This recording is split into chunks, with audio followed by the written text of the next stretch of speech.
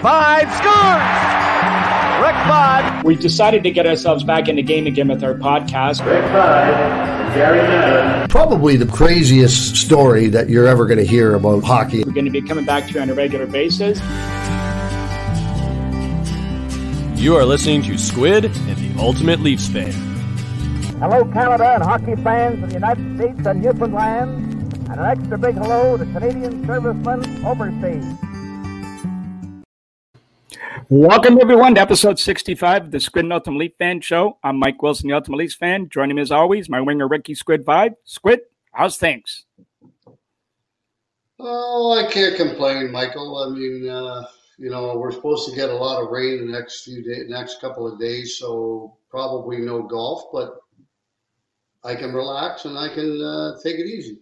Well, that's good. And hockey season's around the corner, so what? All's good with the life again and in the world. So we'll see how things all unfold as that all starts in the next couple of days. So, well, our guest today was taken third overall by the Detroit Red Wings in the 1979 draft. 2 spots in front of you, by the way, mister. He enjoyed a 15-year career, played 1,018 games, scored 355 goals, 372 assists, also 2,000 penalty minutes with stops in Buffalo, Toronto, and Florida, but probably best known for his goal celebration, the Foligno Leap, which Maple Leaf fans really enjoyed one night. Please welcome to the Squid and Ultimate Leaf Fan Show, Mike Foligno. Mike, thanks for joining us, and how you doing? Very well, Mike. Thank you for the introduction. How you doing, Rick? I'm good, Mike. Good. Hey, Mike. He had to throw in there that you went 2 spots ahead of me, right? You know, in the draft. Right? The draft pick is only a number, Rick. Look what you did with your career. Oh, my God. You outshot all of us. Hey, Mike, you got to give that to me. Every chance I can get a shot at him, we got to take a shot at him. Okay? Oh, yeah, for sure.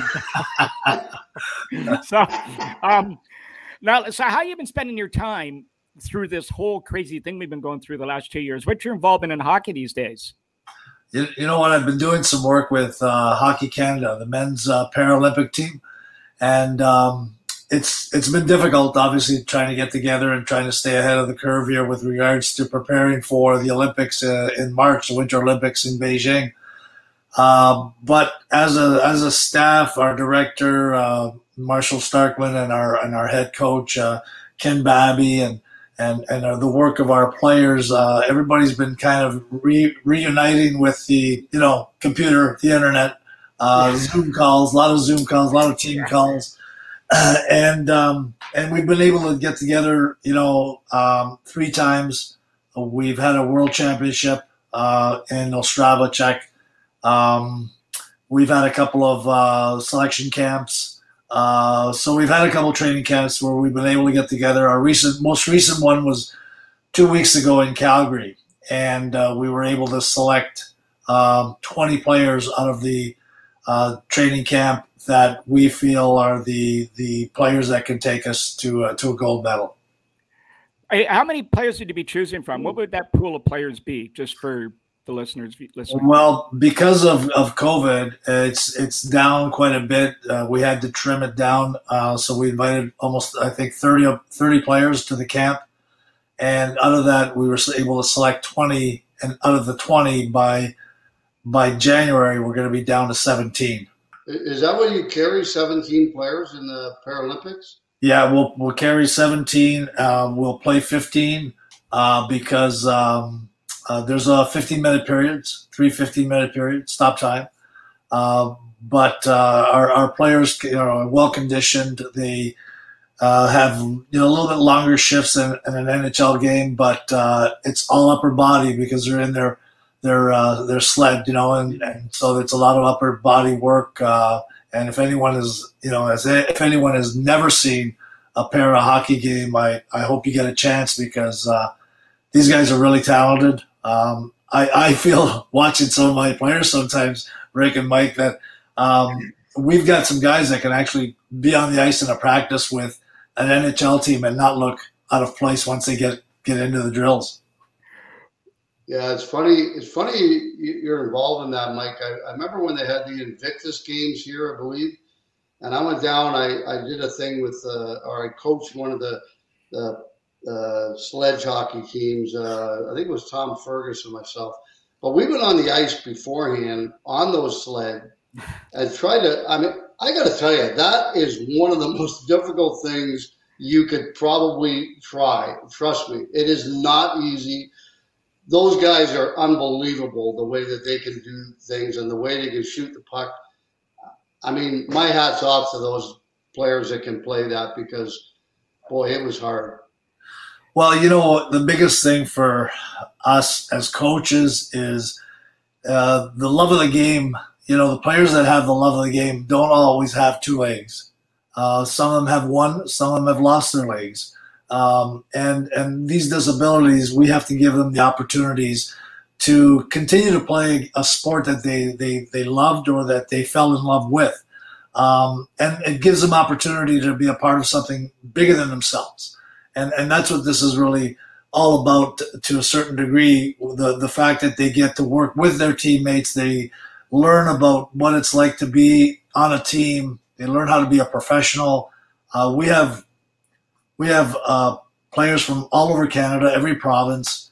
We have players that have lost a limb in the war. We have soldiers. We have players that have lost limb to accidents, players that have lost limbs to disease, you know, cancer. A couple of them in their junior draft year, you know, were diagnosed with cancer. And, you know, you can't imagine your own family going through something like this, let alone have happening and then rebounding from it to continue to play. And thank God that we have this para sport to allow them the opportunity to play.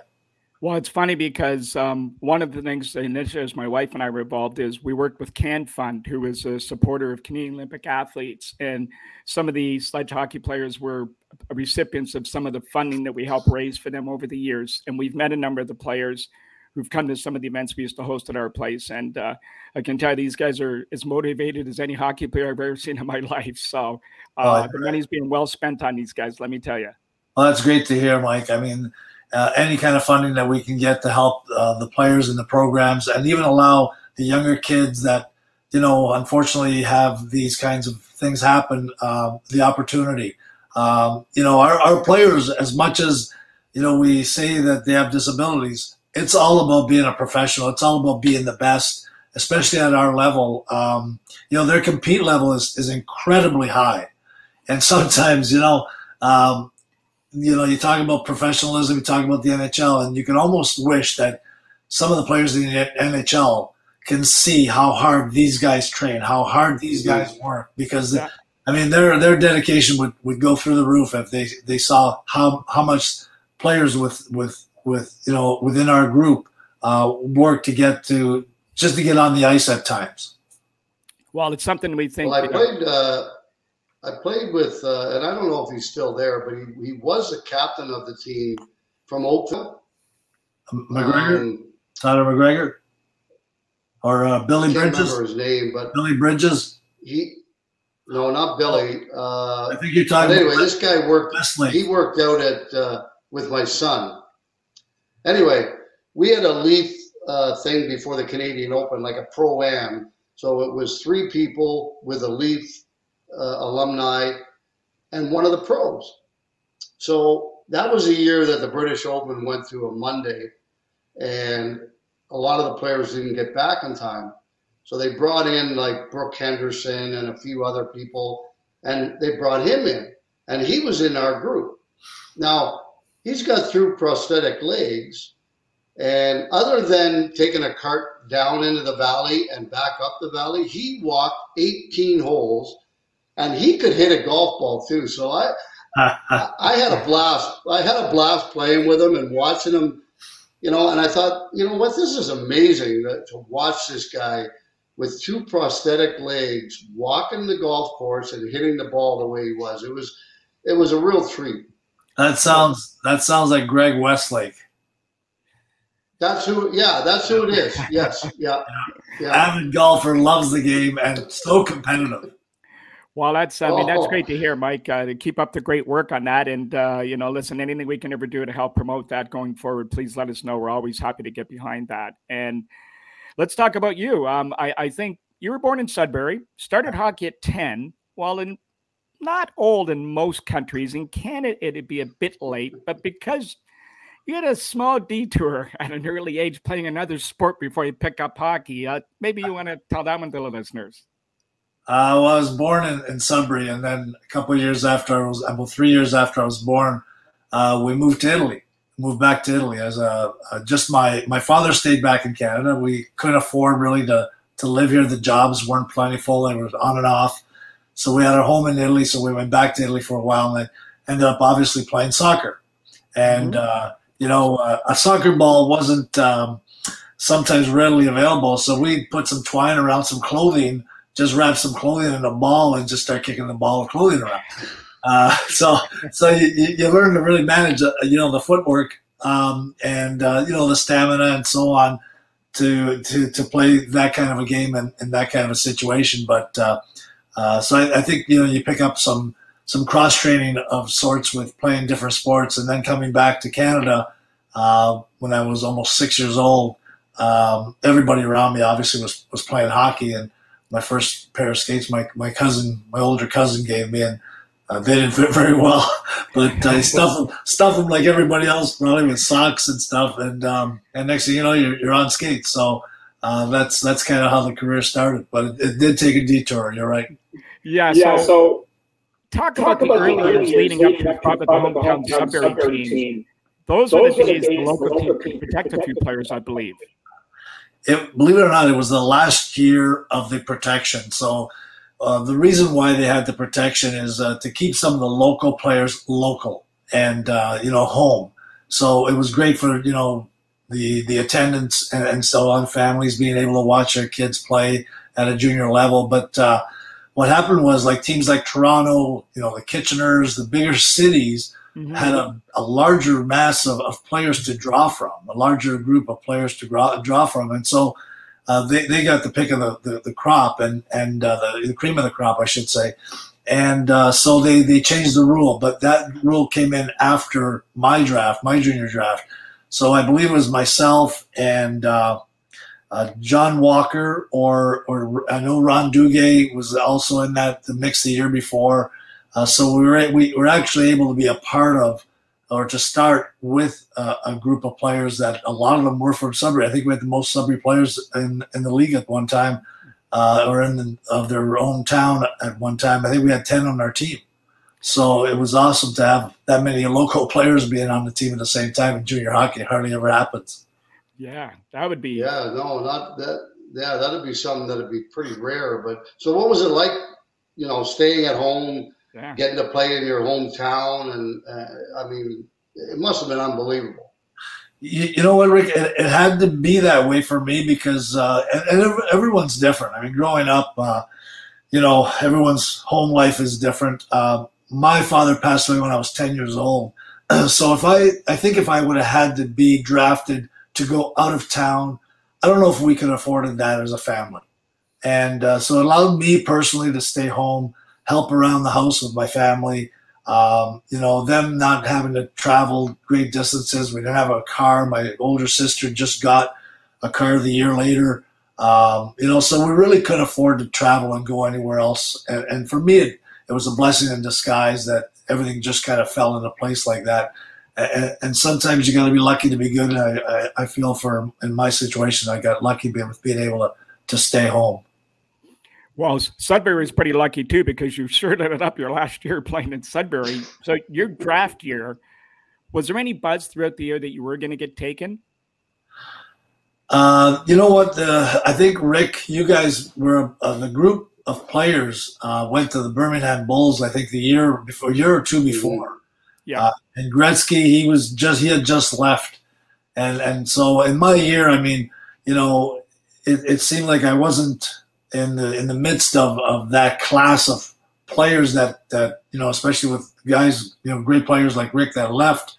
So it was maybe a little bit more of a watered down last year draftable player, but that was also the year that they opened up the draft to the 18-year-olds, and that was also the year of the merger between the WHA and the NHL. So there was a lot of things that kind of went down in that year. So not only were they drafting our 19-year-old group, But then they're starting to look at the 18-year-old group. And so the 19-year-old group was almost cut in half because a lot of teams wanted to go with a younger player that was available in the draft and that they were believing that could be a great player. In my draft, Dale Hunter ended up going. Well, let me tell you this. You're being a little bit modest, Mike, because we normally don't do this, but I am purposely going to read this list to you. Here are the top 20 picks from that 1979 draft. And here they are in order. Rob Ramage, Perry Turnbull, you, Mike Gardner, Squid, Craig Hartsburg, Keith Brown, Ray Bork, Laurie Boschman, Tom McCarthy, Mike Ramsey, Paul Reinhart, Doug Sullivan, Brian Propp, Brad McCrimmon, Jay Wells, Dwayne Sutter, Ray Allison, Jimmy Mann, number 20, Michel Goulet. And just for good measure, some slug by the name of Kevin Lowe went 21st. Oh, and by the way, he won 6 cups and was in the Hockey Hall of Fame. That has to be the strongest. And then we check with Paul Patsko. That has to be the strongest draft in the history of the NHL. Sounds like a Stanley Cup winning team right there. Holy moly. That is unbelievable if you think about that. So you guys were in pretty good company. So Squid, when you're talking about being taken 5th, look at the company you're with. Oh, I had no problem with going 5th. And I can tell you something, too, about the merger prompted – Michel Goulet was already going to Quebec regardless, one way or the other. It was an unwritten thing in the merger that everybody else was going to pass on him, and Quebec City was going to get him because that's where he played junior with the Ramparts. So that was one of the things that transpired during that draft because of the merger. So, and it was in August, and it was a phone draft. So I can't even remember the date, but it was in August. I know that. So, So Mike, after you get drafted, what's your expectations heading to your first pro camp? And what surprised you the most after a few days playing against these guys, the pro level? Well, you know what? When I got drafted, Ted Lindsay called and God rest his soul, and just told me basically, just come ready to play. We want you to be yourself. You come here ready to make our team.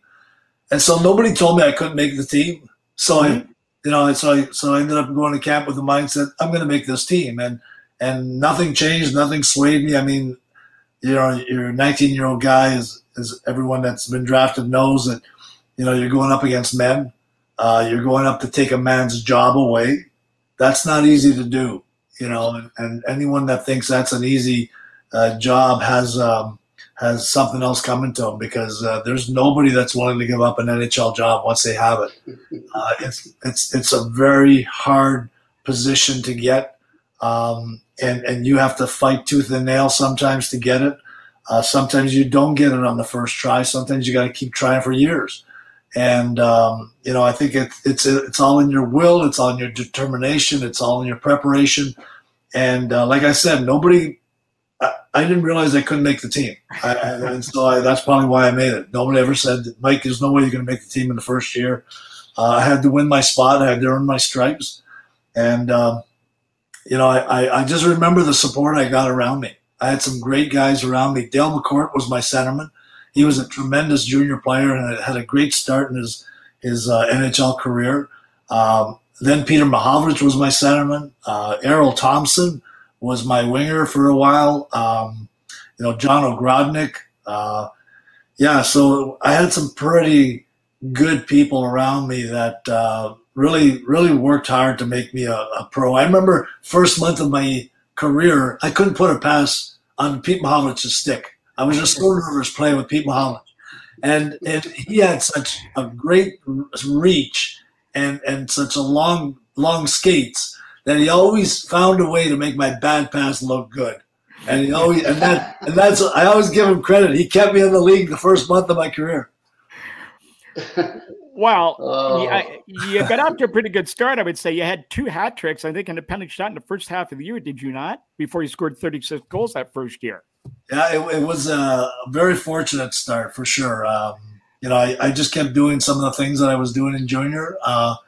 Getting in those spots, getting the shots away. One of the things that you realize at the NHL level is sometimes you get into those spots and it's a habit. You kind of get that area of the ice and you find the net. But the NHL, you got great players, and so you can get in those spots over and over again. But you have to just refine your skills to the point where you get so accurate with your shot.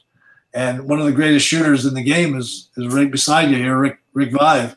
And that's, just an incredible shooter. And, I remember watching Rick with the Leafs, and I ended up playing with Rick in Buffalo.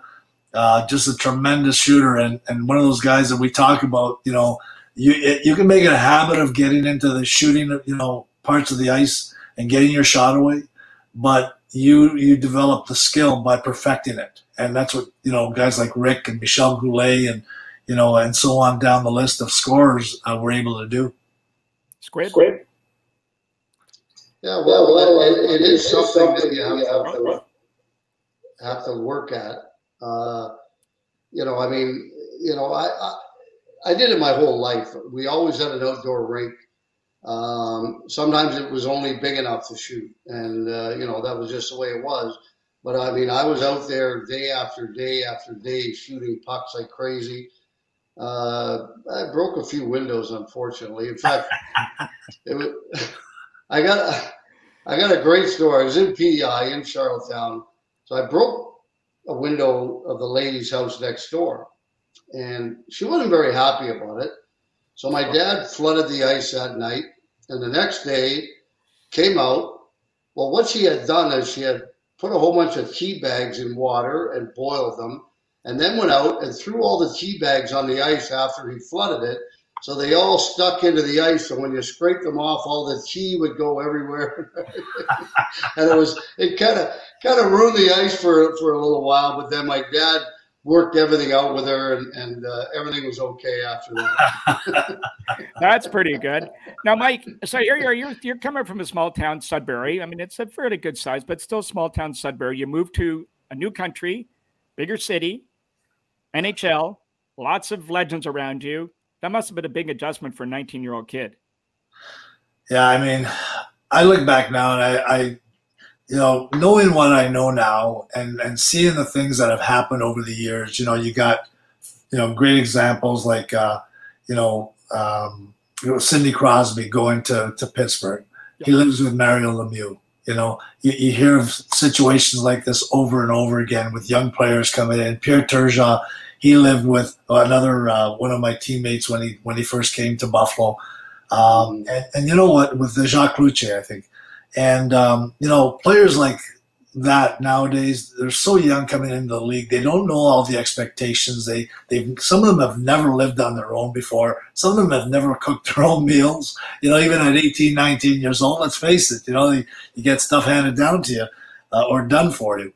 And so I almost wish going back that could have happened to me, where, hey, you know what, Mike, we don't want you to live on your own. We want you to live with a family and, one of the players. And I think that would have really helped me, just I don't know if I should say the word appreciate things more, but just be more patient with the whole getting to the NHL mentality, because you're there sometimes and you're trying to experience the whole thing. You're going out at night and you're not eating well and that kind of thing. So, I think that if teams are to do it right and you've got a young player coming in, there's nothing wrong with a young player living with a veteran on the team to learn the ropes, to learn the disciplined way and what it takes to really be a professional. Even though they're a great player and junior, they're not a pro yet. And being a pro is totally different than being one of the best players in junior. Greg, can you add to that? Yeah, it's funny you mention that, because I when I first got to Vancouver, actually Birmingham in the WHA, we lived together, a couple of players, young players, and I tend to agree with you on that, Mike, for sure. There's no question that, you're coming out of junior, like I look at my son who went the college route, and he took a cooking course in his senior year. And now he's like self-sufficient. He can cook for himself. He matured a lot more going to college for 4 years and coming out at 22 years old. going into pro hockey instead of 19 or 18 or whatever. But I agree 100%. I mean, I lived with Glenn Hanlon in Vancouver, but Glenn wasn't a veteran or anything. I mean, I would have been better off living with a Dennis Kearns or someone, who had, was married and had children of his own. I think something like that would have made it a heck of a lot easier for me. I think Harry Neal would have enjoyed that a lot more too. So. Yeah, probably. Yeah, probably. Now, what I was going to ask you, Mike, is what were some of the cooler meetings of players or events that occurred over the first year for you? And actually, let's just take one step further. You're going to the Red Wings, legendary team. You're at that age where you would have known a lot of those legends from the 60s. They were hanging around the rink. They're there. They must have been somewhat inspirational to you to now cross paths with these guys who wore that sweater before you. Yeah, there were. I mean, just even our general manager alone, Ted Lindsay, the stories that he had, and he'd invite us over to his house for dinner. Always talking hockey, and he'd come into the dressing room, and even to the last few days of his life, the last few years of his life, he'd walk into the dressing room and just start training in the gym that we had in the back room. And he still kept doing that all these years through the Scotty Bowman, Steve Yzerman era, Lidstrom era. I mean, he just, it didn't matter because he was the guy that kind of represented red and white in Detroit. He represented the community, represented the team, and he was a real incredible professional through and through. And he loved the game of hockey. So, you meet someone like that and he takes you under his wing, even as your GM, you just have so much respect for that kind of a person and that kind of situation. So I learned a lot from Ted Lindsay. And, there's a lot of other players. I'm sure, Rick, you've experienced different things like that as well. Yeah, I mean, well, I've met Ted Lindsay a couple of times, and I got to tell you, you're absolutely bang on with everything you said, Mike. And I mean, that's why that award that's voted on by the players for the MVP, so to speak, is called the Ted Lindsay Award, because he embodied what it was to be a professional and an NHL player, I think, more than anybody else for many, many years. And like you said, even after he was finished playing, he was still a big part of it. And so I got to meet him a few times. Wonderful individual. Yeah, and I think one of the other things too, Mike, was with regards to a guy like Ted Lindsay, he was very selfless. Yeah. He was a true professional himself, and he always did all the things he needed to do to prepare himself, but yet would go out of his way to make sure his teammates were able to play. And you talk about that award, and that was one of the greatest things that the NHL could have done is create an award and name it after the Ted Lindsay, because of how he was and how important he was to his team and his teammates. And then those things like that, you don't forget with Detroit. And then you go to a team like Buffalo and you play with a player like Gilbert Perreault. And here's another true professional. I call him the master of the game, because he was just so good in every aspect, but yet just such a funny guy, great guy to be around. And you learn so much from individuals like this. Well, he's a guy we want to get into, so let's leading into that. That's a good segue. Mike, you're perfect for this. It's a perfect segue leading into this. I mean, things are going well for you individually as a player in Detroit. The team was floundering, low attendance. You must have been hearing some changes were coming, possibly, including maybe ownership, management, all those things. Then December the 2nd, 1981, the 3 words players dread to hear, and it ain't it's your round. It's rather, we've traded you. Yeah. Did you see that coming your way, or would you just get caught totally off guard? You know what? I knew that there was going to be a trade. I didn't know I was going to be the guy getting traded. And the funny part is when it happened, I was kind of excited, and to a certain extent, because I'm going to a team that's got Jim Schoenfeld, Danny Gare, Gilbert Perreault. And then I find out I'm traded for Danny Gare and Schoenfeld. and the only guy that's going to be the receiver is Gilbert Perreault. That I know of, And so that caught me off guard. I said, "Oh my God, I got traded for Danny Gare." I remember watching Danny Gare and Jim Schoenfeld when I was younger, and just some great players. But so yeah, it was definitely a change of life, a change of new experience. But Scotty Bowman was looking for somebody to play with Gilbert that was young and had my style of game, I guess, and that's what I brought to Buffalo. Well, I mean, did it take you? Got Dale McCourt and Brent Peterson with you in that trade, by the way, and just to make you feel a little bit better, they must have done something right, because like less than a year later, Detroit had new ownership, new GM, and all that stuff. So everything did get overhauled eventually. How long did it take you guys to fit in, and how was the reception? Because you guys got traded for a couple, as you pointed out, a couple of very popular guys, not only with the players but with the fans, and Danny Gare and Jim Schoenfeld. Yeah, I mean, you had to earn it at the start. They weren't just going to switch over and like you because you got traded there. You had to earn your jersey and your position every night, and that's something that I remember from my years with Ted Lindsay. Someone asked, he told me one day, someone asked Joe DiMaggio why you play hard each and every night. Every time you go out there, you work so hard. How come you work so hard, Joe? Yeah. And he said, because some kid might be watching me play for the very first time, and that stayed with me. So when I did go to Buffalo, I kind of you go back on things like that. You draw from those kinds of conversations, and I didn't want to let anybody down in Buffalo. I didn't want anybody to think that they made a mistake. I wanted them to believe that they did the right thing. So my intention was all good, very positive. And it was a great opportunity because I met my lifelong how do I put this, mentor or idol, if I could ever use that word or should use that word, but Gilbert Perreault. I used to be Gilbert Perreault on the streets in Sudbury playing ball hockey. I was number 11. I was Gilbert Perreault. I would stick handle through everybody and score a goal, and then I got a chance to play with my childhood hero. And we still talk to this day. There's not a couple months that go by before we chat on the line. He lives in Quebec. I live in Sudbury. It's great distance, but it's shortened up by a quick phone call or a Zoom call. Well, was he as laid back as everybody said he was? He was laid back, but he was the kind of the quiet force. That's probably the best way that I can describe him.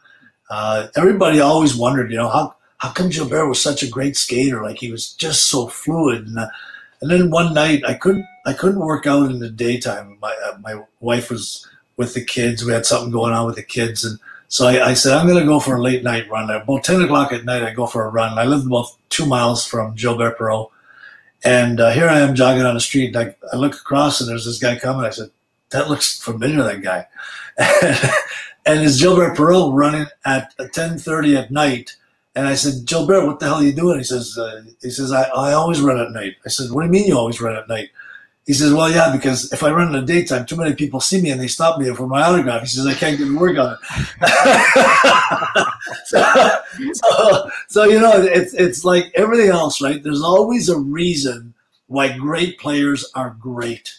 They do the work when no one else is watching. And that's what I admired so much about a guy like Gilbert Perreault. You look at Guy Lafleur, and everybody says, well, yeah, I can't believe Guy Lafleur, smoked a pack of cigarettes every day or whatever.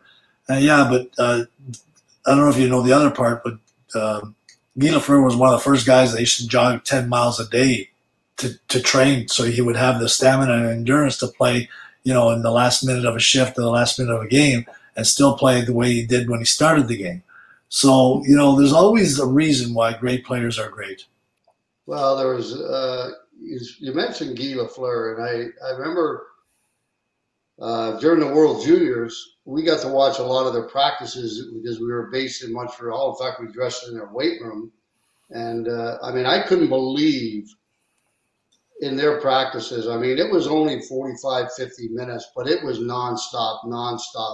And Guy Lafleur was never behind anybody. So he must have been working a little bit extra off the ice, I would imagine. Everybody talks about, he had a cigarette between periods.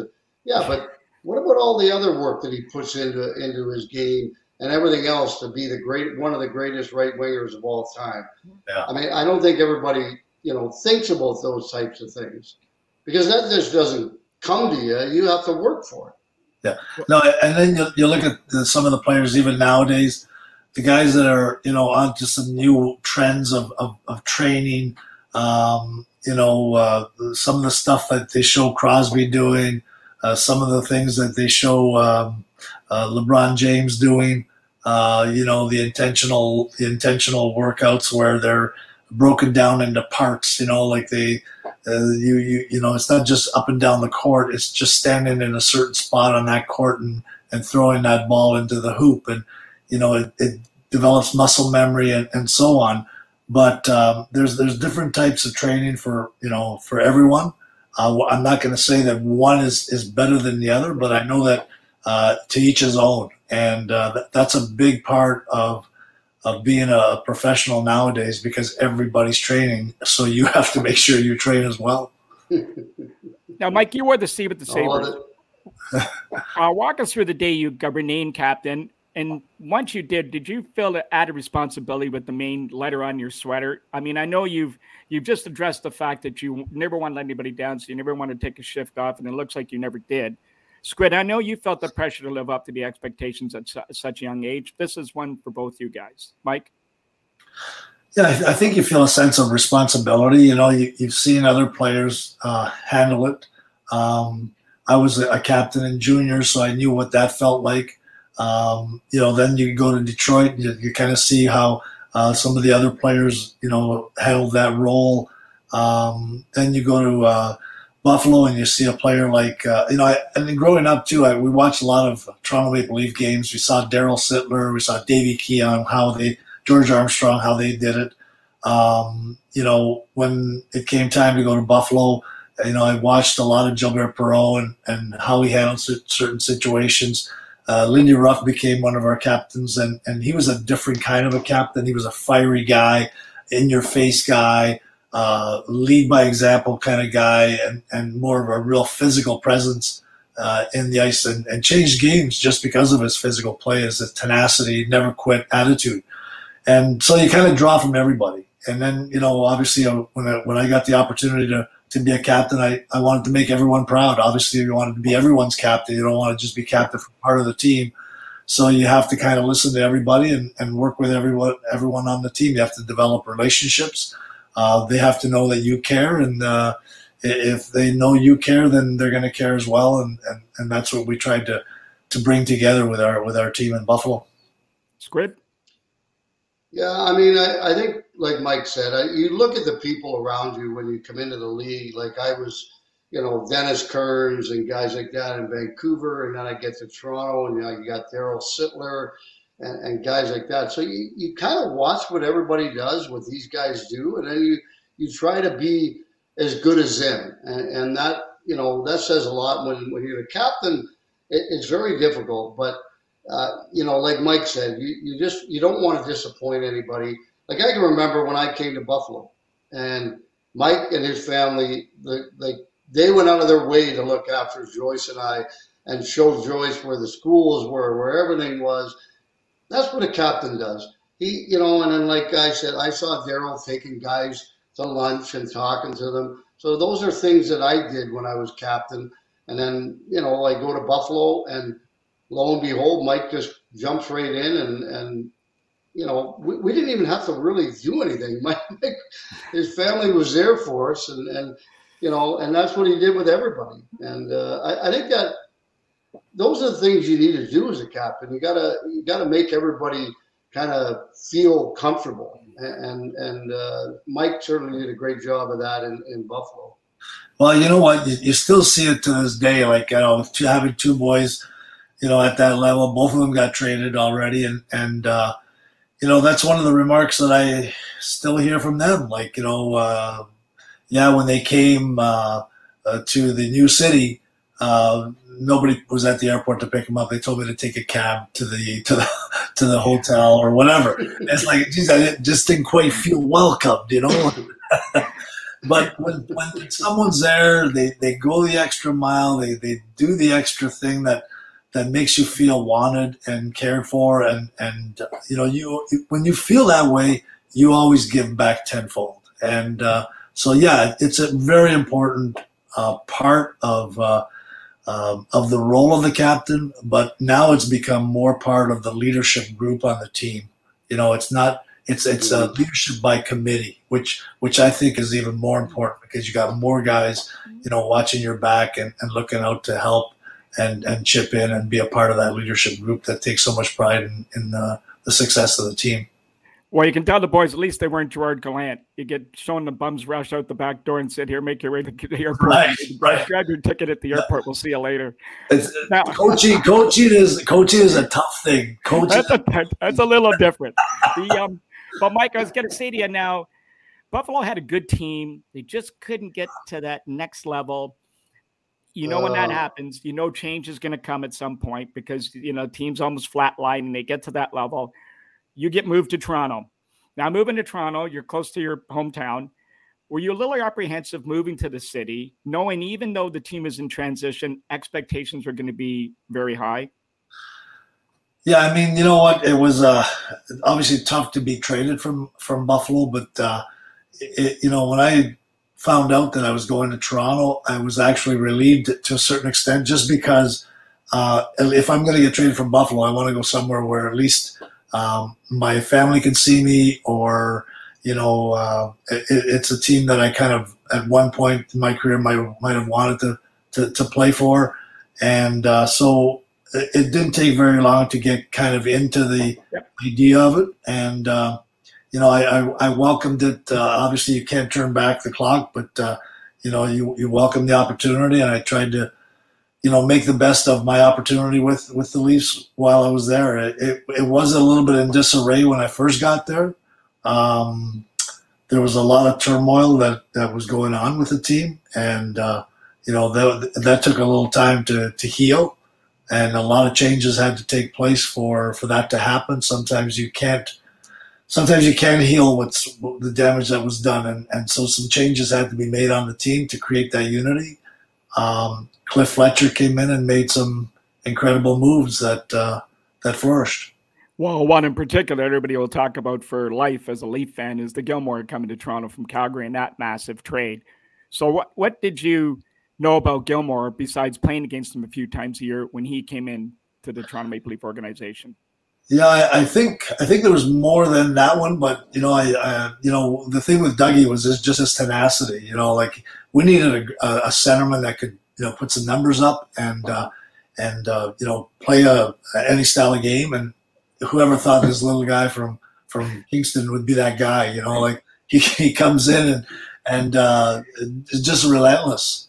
And we needed that kind of player. We needed that kind of drive. And not only that, but then you got Glenn Anderson coming in from Edmonton with Grant Fuhr, and then you got Jamie McCowan coming in.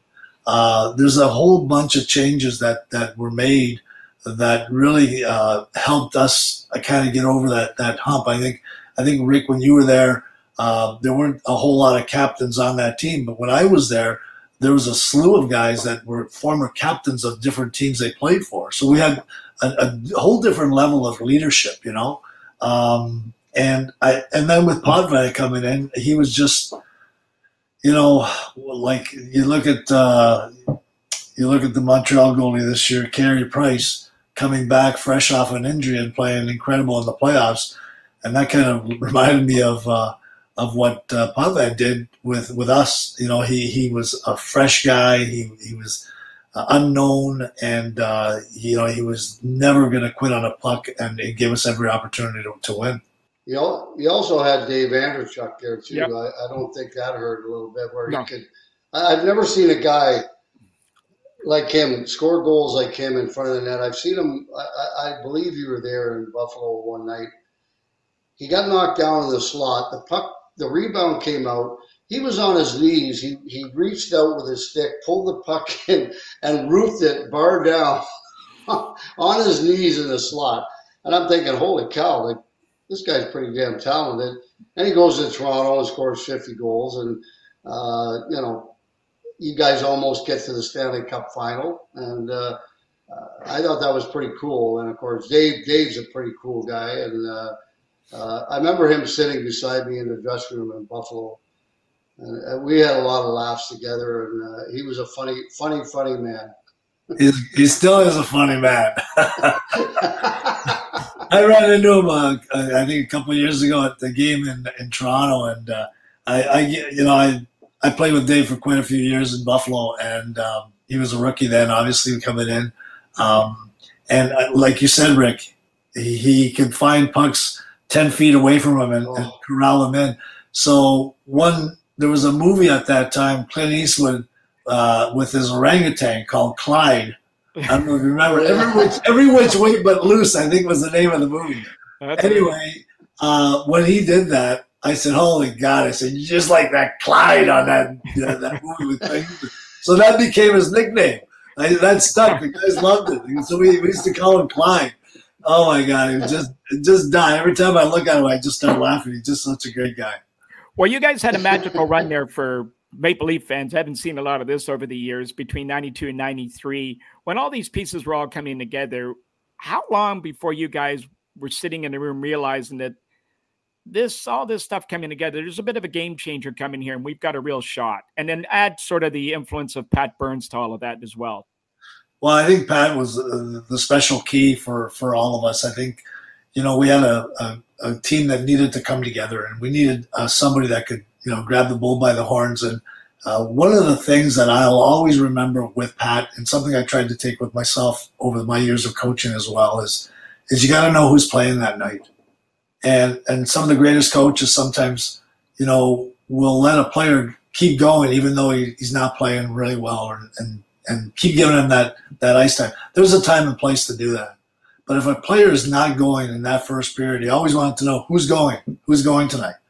And if you weren't going, then you'd be either moved down or moved up, depending on who was going better than you, or if you were going better than someone else. So if you wanted to play with Doug Gilmour, then you had to hope that one of the guys, not hope, but you had to see one of those guys not play as well or not be going that night, because that would be the motivation for them to get going.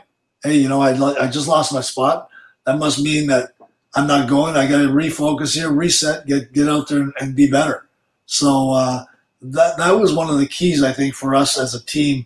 That Burns inspired within us, that if we weren't going to perform in any 1 minute of that game, we were going to be dropped. It didn't matter who you were. It didn't matter what time of the game it was. He wanted your best all the time. He expected you to be a professional, and he got it out of us. He got the most out of us that I think anybody could. It's funny you mentioned that, Mike, because Mike Keenan was like that. In the first period, it was like he always, who's going, who's not going. Yeah. Unfortunately for me, every night I wasn't going, apparently. So yeah, right. But it got me to Buffalo, so I was pretty happy about it, even though it was the day after Christmas, not early December, but the day after Christmas, and I didn't even get there in time for the game that night. But yeah, so I you know what, it got me to Buffalo, gave me a little bit of a new lease on my NHL career, and I loved it in Buffalo. I really did. I loved the players that I played with, the fans. I loved the whole area. Actually, it was a great place to live. Yeah, and Mike, you mentioned about the early years in this, the Stanley Cups and teams that were winning Stanley Cups. You have to remember, our first year there was a team by the name of New York Islanders. Yep. They won 4 in a row. Then the Edmonton Oilers, they won 4 in a row. That's 8 years 2 teams have won Stanley Cups. So then the Pittsburgh Penguins got going. Then Montreal Canadiens. So. Yeah, it wasn't an easy go-around for any team in the NHL when those guys were and then you look at the coaches they had, you look at with Edmonton Oilers and Glenn Sather, you weren't going, you weren't playing. Didn't matter who you were, And then if you looked at Al Arbour, the way that he got the best out of his players and created some incredible unity within those groups there. Just great coaches doing the things that they needed to do, recognizing their players and knowing their players and knowing the buttons to push within that group. And that bodes well for their success. Well, as our good friend Brian Burke always says, the game's 100 years old. There'll be now 32 teams. He said it when there was 31. There's only ever one winner every year, one parade. Doesn't matter. It's never changed in 100 years. Yeah. No matter how many teams, there's one parade. Yeah, no, and the greatest thing about our game, I mean, as much as every year you say, oh my God, the playoffs, it can't get any better than this. And all of a sudden the next year rolls around and it gets better and better and better. And, there's just so much talent. There's so much skill. There's so much determination. It's such a great game. And I'm still proud to be obviously, a part of it at a different level. And I'm very happy that obviously, I've got a couple of guys right now that are playing, and hopefully they have the greatest success possible and stay healthy moving forward. Well, go Mike, ahead. I think you're right, but you know what? The league or the referees in particular took a lot of heat last year because of things that weren't called in the playoffs and that sort of thing. What is your take on that? Because I know when we played, obviously, I mean, the regular season was like that, and then the playoffs got even worse. But what's your take on that? Because I don't have a problem with it. I think the referees in the playoffs should let them play to a certain degree and let them figure out who's going to win and who's going to lose. Yeah. You know what? There's two sides to that story, I believe. I think if you're doing something that is an attempt to injure, you have to be dealt with right away. I don't, Yeah. And I know that there was something that happened in New York with Washington right at the end of the season, and I don't believe it was dealt with properly. And I think it should have been dealt much more severely because it was an attempt to injure. And yes, the players have to protect themselves, and we've got fighting in the game, and that's great. But there's people that always go above and beyond. And go that a little further, a little bit further, that need to be reprimanded so that they get reminded that you can't do that in the game. And if you do it again and again and again, you're out, So, I mean, there's rules. We try to play within the rules. Obviously, the game is so fast that sometimes, you get, a situation that you can't help. But at the same time, we need other people sometimes stepping in to govern above the referees, and I think in doing so, it allows the referees to do their job better. Yeah, I was going to say, I'd have to agree with you on that, and I think you're right about the Washington New York thing. There should have been a bigger penalty on that, I believe, and things like that. Yes, I totally agree. They got to take care of that. And get that out of the game because there's no place in the game for that. But you know what? I don't mind a real good, hard-hitting, even a few fights in the playoffs. And because, I mean, there's emotion. It shows emotion. And you know what? It's a part of the game. I mean, that you look at football. Hitting is a part of the game. If you don't hit, you don't have any defense. At the NHL level, everybody hits. And whether you're a scorer or not, you better be making physical contact because that's part of the game that either is going to help you to get through a team in the playoffs or not. And I think that's part of the game where a lot of kids have to learn. Sometimes they're so skilled they can go through a team and score these great goals, but they've never been against a real strong defense.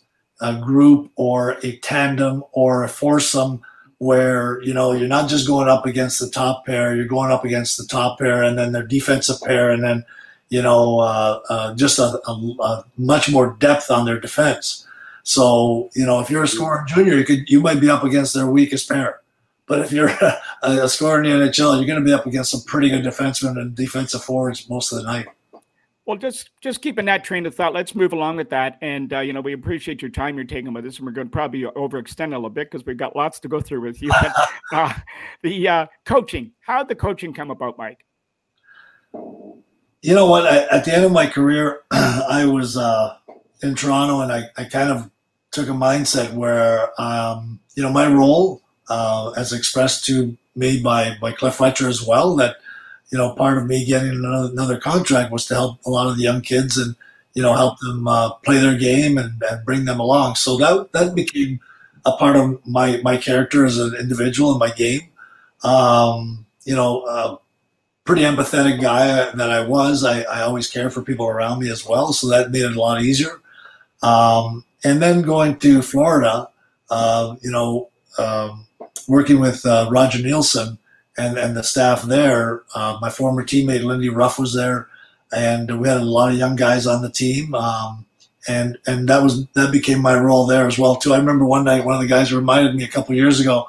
He said, I still remember, he says, he came into the dressing room after the second period. He says, guys, I've already played 10 minutes. And I shouldn't be playing 10 minutes at my age after 2 periods. So somebody's not doing their job. so they knew they had to get their asses going because I was coming down on them. Then I was coached by Tom Watt my first year in Toronto. And in 1980, Tom Watt was the coach of the Canadian Olympic team that was helping out in the summer training. And so I got to know him a little bit there. And then we worked well together in Toronto as a player and coach. And then he took the head coaching job with the Baby Leafs in St. John's, Newfoundland. Yeah. And so I was out of hockey I retired for about 3/4 of a year. And I got a call from Bill Waters and asked me if I'd be interested in working with Tom Watt in Newfoundland to start the next season. So I said, yeah, I was ready for something different. And I went out to St. John's, Newfoundland, and I spent almost 3/4 of a season there. And at the end of the year in Toronto, they relieved Pat Burns. And they called me up to help with the team at that point. The biggest adjustment between coaching and playing. Playing is about you as an individual. Coaching is about everyone else.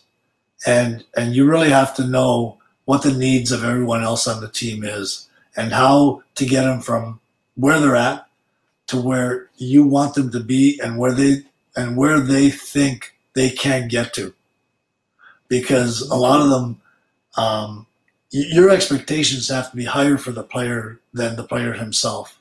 And I think that when a coach coaches down to the player, I don't think you're going to get the best out of a player or the team. I think the coach has to raise all the expectations, all the standards, and expect, especially players at the elite level, to be elite both on and off the ice. And I think that once you establish that, that's the standard that you can never draw back from. So I think those are the things that make great coaches. And, I took great pride in my coaching when I did, and I still do now with our Paralympic team. It's something different. It allows me a little more freedom to get away from the game and enjoy my 9 grandchildren. So it's worked out the best for me. How many? 9. Did you say 9? Yeah. Oh, wow. Yeah. Oh, boy. You have your hands full there. Time flies, man. Kids are busy. Oh. Well, let me set this question up for both you guys here. It's been often said to us in the show, as a player, there's a difference between coaching and playing. And you identified it, Mike, as being an individual as opposed to dealing with 23 different personalities. As a player, you can go and do something to change a game, goal, fight, hit, something. Whereas as a coach, you can only guide. Mentally, that must be very challenging and really lets a coach know really quickly whether he can adapt to that role or not. I mean, Squid, you and I have gone through this many times, but that is got to be one of the most difficult challenges going from playing to coaching. Mike? Well, I think one of the things you have to identify on your team is, first of all, what kind of a team do you want to be and what kind of team do you have? And then putting players in certain roles to be able to be successful in the capacity that you're trying to play at. So I think those are the keys for a coach where, you've got certain, a certain group of players that you're going to be dealing with, especially at the American Hockey League level. You're trying to groom players for certain roles for the NHL level. And your job is to, do all the things that you need to do and not take a step backwards. So you have to identify roles of what it's going to take for your team to win. You've got players in those capacities. They've got a certain amount of minutes that they've got to be able to play at the highest level that they can. And your job is to find out, is that player doing that job? Is he doing his role? Is he playing those minutes that he needs to play? Because you only have a certain amount of minutes in the game. And if he's not, then he has to be stepped down, or you got to really work with him to get him back to the level that he needs to be at so he can be at 100% in those, say, 15 minutes or 17 minutes or 13 minutes, whatever the case may be for that role. Squid? Yeah, it can be frustrating. There's no question. I think the transition from being a player to a coach. But again, you got to look at, like Mike says, there's a lot of different scenarios. My first job was in the ECHL. Well, back then, primarily, we weren't sending a whole lot of guys to the NHL. It wasn't really a development league. It was more, win and bring people into the building so that you can make money. And so that's what that kind of was for me. But then all of a sudden you go to St. John, New Brunswick, and you're Calgary's AHL affiliate. Well, now your role changes a little bit. Now it's like, okay, now I got to teach. Now I got to teach these guys, not just stuff on the ice, but off the ice, and how to look after yourself, how to hold yourself, how to conduct yourself. I mean, there's a lot of things you got to do. And I had some really good players down there, Marty St. Louis and guys like that. I mean, that kind of helped a little bit. But boy, oh boy, I'll tell you, it's not easy because I got 7, 8 guys that were drafted in the top 2 or 3 rounds, and my job is to get them to the National Hockey League as quickly as I can. So it's a very difficult job when you get to that level. Yeah, no question. It's there's enough pressure on the players knowing that there's expectations, and so every day they're like, okay, coach, what do I have to do now? What more do I need? And well, first of all, time, because nothing can rush time, and keep playing the game that you're, that you can play best, and everything else falls into place. I mean, sometimes you've got a player just because he hasn't made it in the first year or two, but still is driven, still is a hardworking guy, still, can be motivated to change a certain part of his game or learn something different, a skill in the game. You're never too old to learn something new. You're never too, slow to learn to get quicker and train smarter. There's always players in the NHL that, even my own kids are learning that as time goes by, there's different kinds of training they need to do. Instead of endurance stuff, they got to do stuff that makes them faster in a shorter amount of space. So yeah, there's always adjustments that you can make, especially with all the new technology that's out there. And don't be afraid to try things. That's the key. Well, I was going to say to you now, this may be hold on, before Mike, just one sec. That last picture, is that not 3X Sudbury Wolves? In that last picture we just saw? It is too. Those 2 guys, Dave Ferris, good eye. Randy Good eye. Dave Ferris, they were both defense pairs in Sudbury. We like I said, we had a pretty good team in Sudbury when my first year here. Someone told me that 19 of the 20 or 21 guys that we had on that team ended up turning pro at some form or some level. Wow. And the guy that told me was a guy that had still been working in the game, Eric Niskanen, I think it was his name, and he was working for one of the hockey equipment companies. So in essence, Eric worked longer in the business of hockey than all of us. And he's the guy that told us that 19 guys made it, not him. Now, this might be an unfair question, but you coached at all 3 levels, the NHL, AHL, and junior. And even back in your hometown, Sudbury. Maybe talk about the difference between the 3 and the level you enjoyed coaching the most. You know what?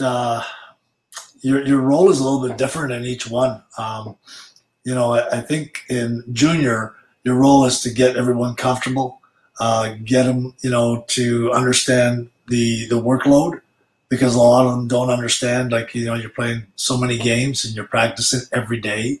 You're traveling. There's so much to get used to, and then you've got school. You've got a home life, and usually it's with a billet family. So there's so many things to get used to, and that's maybe one of the things that I would say to anyone that's coaching or an assistant coach or even parents that are involved with their kids and juniors. Just make sure that they're comfortable in their environment. They know and understand the workload, that they can handle it, because it's a really important part of the development phase. I'll never forget, we had a player my first year in Sudbury. His name was Adam McQuaid. And, Adam was a really good student and hardworking guy and, really dedicated and wanted to be a pro in the worst way. But he's 16 years old, coming from PEI. And yeah, so, so here we are, and he's going to school, and we find out that he took on such a big workload at school that he couldn't get all his homework done. He couldn't keep up, and he was struggling. And it affected everything. It affected his mentality. It affected his game.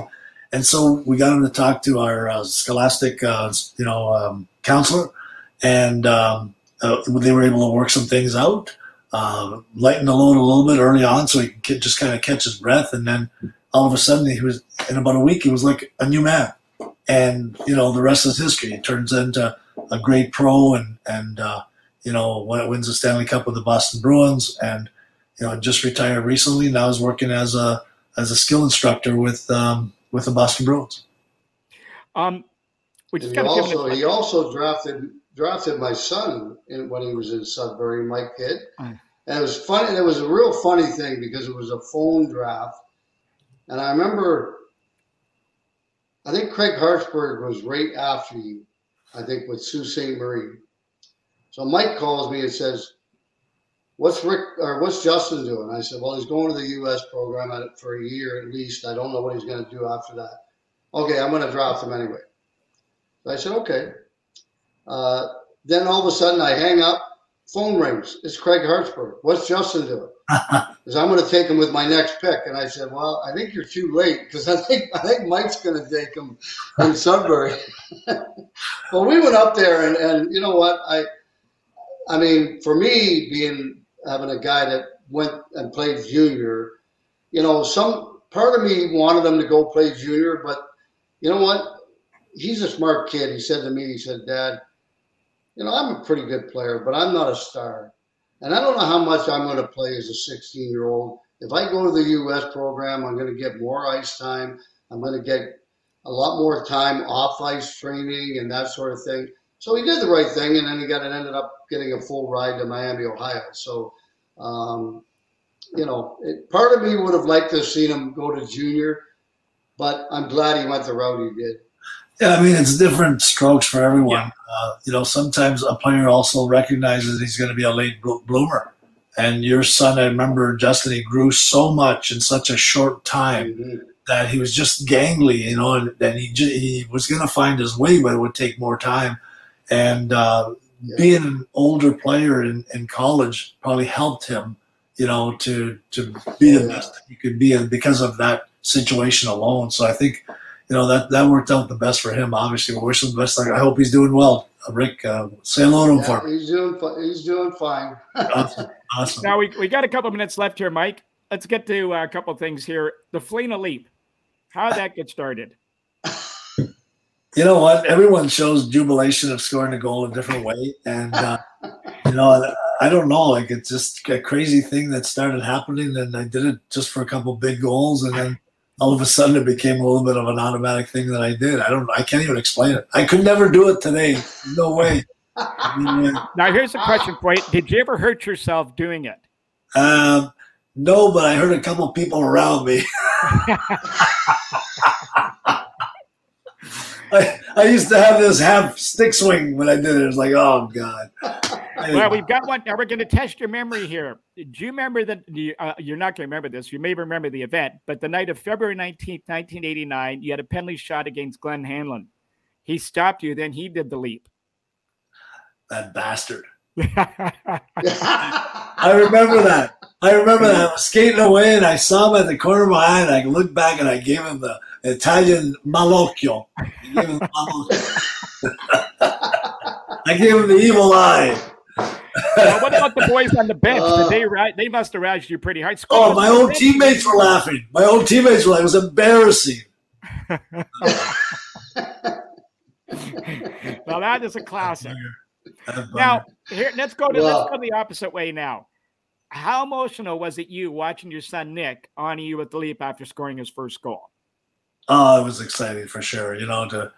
To pay homage to your father after you scored one of the most important goals of your life to that point is getting your first NHL goal, and that humbled me for sure, and made me very proud to know that they cared about that much, that they would do something like that. And then a couple of years later, Marcus does it. So and he did it with the Sabres.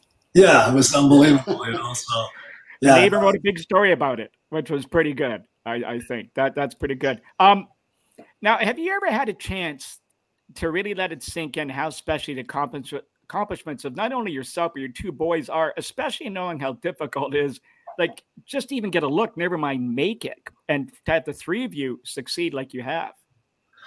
Yeah, I mean, it's a special situation. Obviously, there's other families that this has happened to. I think that it all comes down to you got to be lucky. There's no question about it. You have to have the right situation, and things have to fall into place. You have to stay healthy. There's been a lot of great players that have had the same opportunity, but then all of a sudden they've had sustained an injury or something, outside of the game prevented them from pursuing hockey, whether it's a job or family situation. So, we're blessed. I feel I'm blessed with this opportunity. I have two girls that keep the boys in line, which is really important. Sisters are always there keeping the guys, hey. But so they keep them humble, they keep them grounded, and they're doing really well. I'm really happy with not only how they play, but I'm really pleased to see how they care about the community and the people around them as well. I think it's important that they give some of their time to different causes, and they've done that, and they're still going to keep doing that. Well, here's a question for both of you. Now, do you think Nick, who was leading the way in front of Marcus, was given a little more room to fall down as his game advanced in his early years because he was your son with an NHL pedigree? Then, of course, Marcus has said come along later. Or do you think that maybe they're judged a little harder because they were the son of an NHL player? And Rick, you went through this with Justin. Yeah, I never gave it much thought. I think you got to make decisions on their merit. I think that what you can do with some players and what you can't do with other players. And I think that with Nick, I knew that he was more talented than he was worker, and he had to become a better worker to catch up with his talent. So we kept pushing him in the work ethic and the dedication part. So then, now I see him as a grown man, and it's 100% in both areas. He's taken the last 2 months to heal up from his injury in Toronto, but he did everything that he needed to do to make sure it happened, because he wants to come back and play and be better than he's ever been. Squid, you went through it. Yeah, I mean, it's all about opportunity too, and then when you do get that opportunity, taking advantage of it. And Nick and Marcus both had a great opportunity that they came in, but then they earn that. Once you get the opportunity, it's not over. I mean, you got to grab that opportunity and you got to take a hold of it and make it work. It's not sour grapes or anything, but I look at my son, and not that I think he would have been a great NHL player or anything, but he never had the opportunity in the National Hockey League. He played about 300 games in the American Hockey League, primarily fourth line, go out, bang, crash, that sort of thing, which he did very well. But unfortunately, you're not gonna stick around in the American League or the NHL that long if that's the only thing you're doing. So he didn't get the opportunity to get there and then let them see what he could do. So, but you know what? He's happy with it. He's fine with it. He's given everything he's got, and as long as he's happy and likes doing what he's doing, playing where he's playing, I don't have a problem with it. Well, where I was really going with it for you guys was that anytime an NHL player's son is on the ice, people immediately take notice, and they can be really cruel for all kinds of reasons, which are mostly jealousy. And that's really where, and if a kid is strong enough to overcome that, he can really go leaps and bounds. But sometimes it could be hard on kids too, and the families. Yeah, I think you have to be honest with the situation. There's no question about that. If your kid's not good enough to play, then you can't put him on the ice. You have to treat your kid like you do everybody else, and you treat everybody else like you do your kid.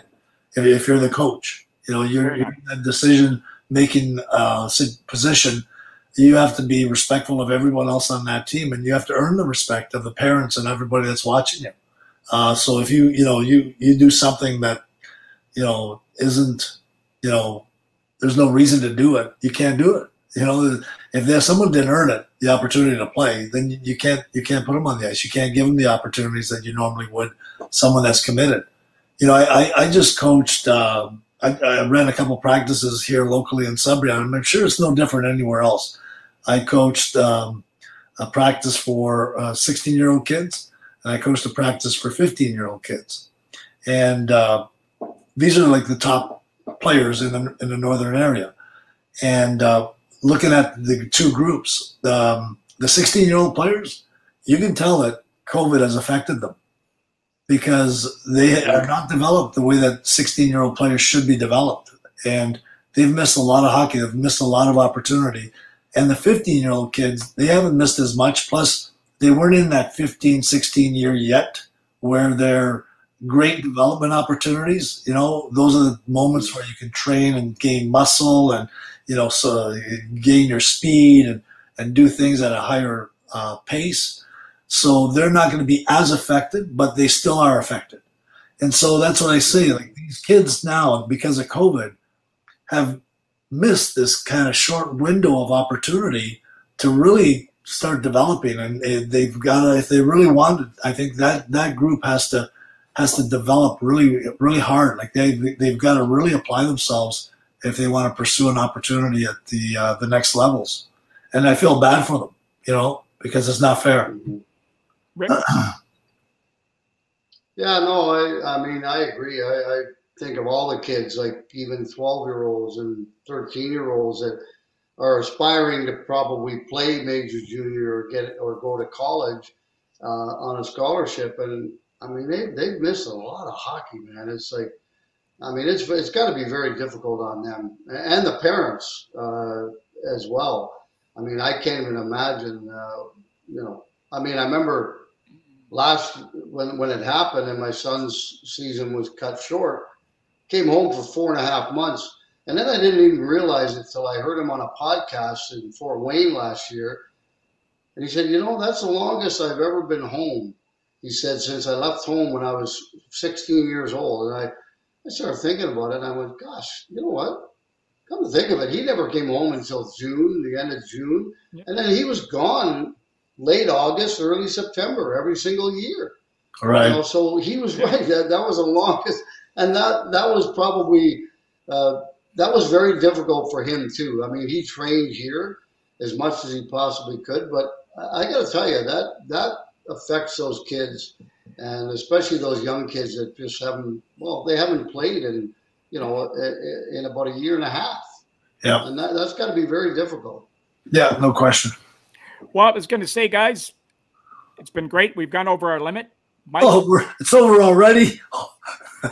Yeah. Well, we didn't even get. Well, actually, we got Squid. We got to get him with one more. Isn't it midnight yet? We got to get you, Mikey. We got to get you one more here. Some of the funny guys you play with, pranks. Now, you played with one of the Hall of Fame pranksters of all time, in Doug Gilmour. Now, first off, did he ever get you? And maybe one of the best pranks you've seen over the years. If anybody says that Doug Gilmour did not get him, they're lying.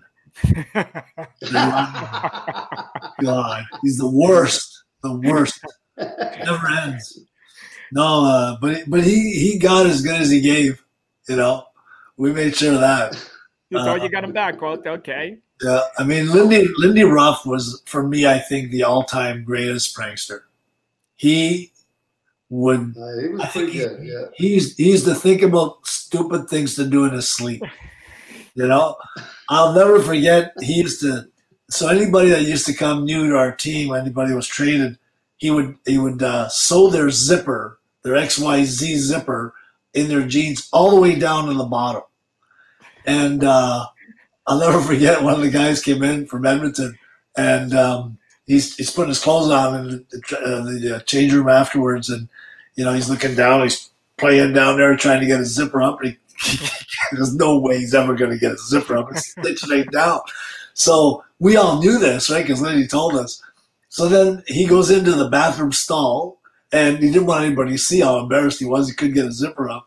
So he's in the bathroom stall trying to get his zipper up. Well, we all move into the bathroom, about 15 guys, all around the stall, and we're all looking down and laughing our asses off. He looks up, he said, "You bastards."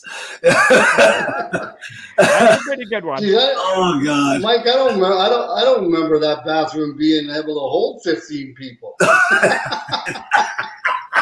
The stall caved in. Well, listen, Mike, we want to thank you so much for joining us today. It's been very enlightening, very great to have you on, and you give us some great stuff, and just we can't thank you enough. And good luck with the endeavors moving forward with the Olympic team. We think that's fantastic. And as I said, anything we can ever do to help, please let us know. Thank you very much. Thanks, Rick. Thanks, Mike. Really appreciate it. Mike? Be on the show. Okay.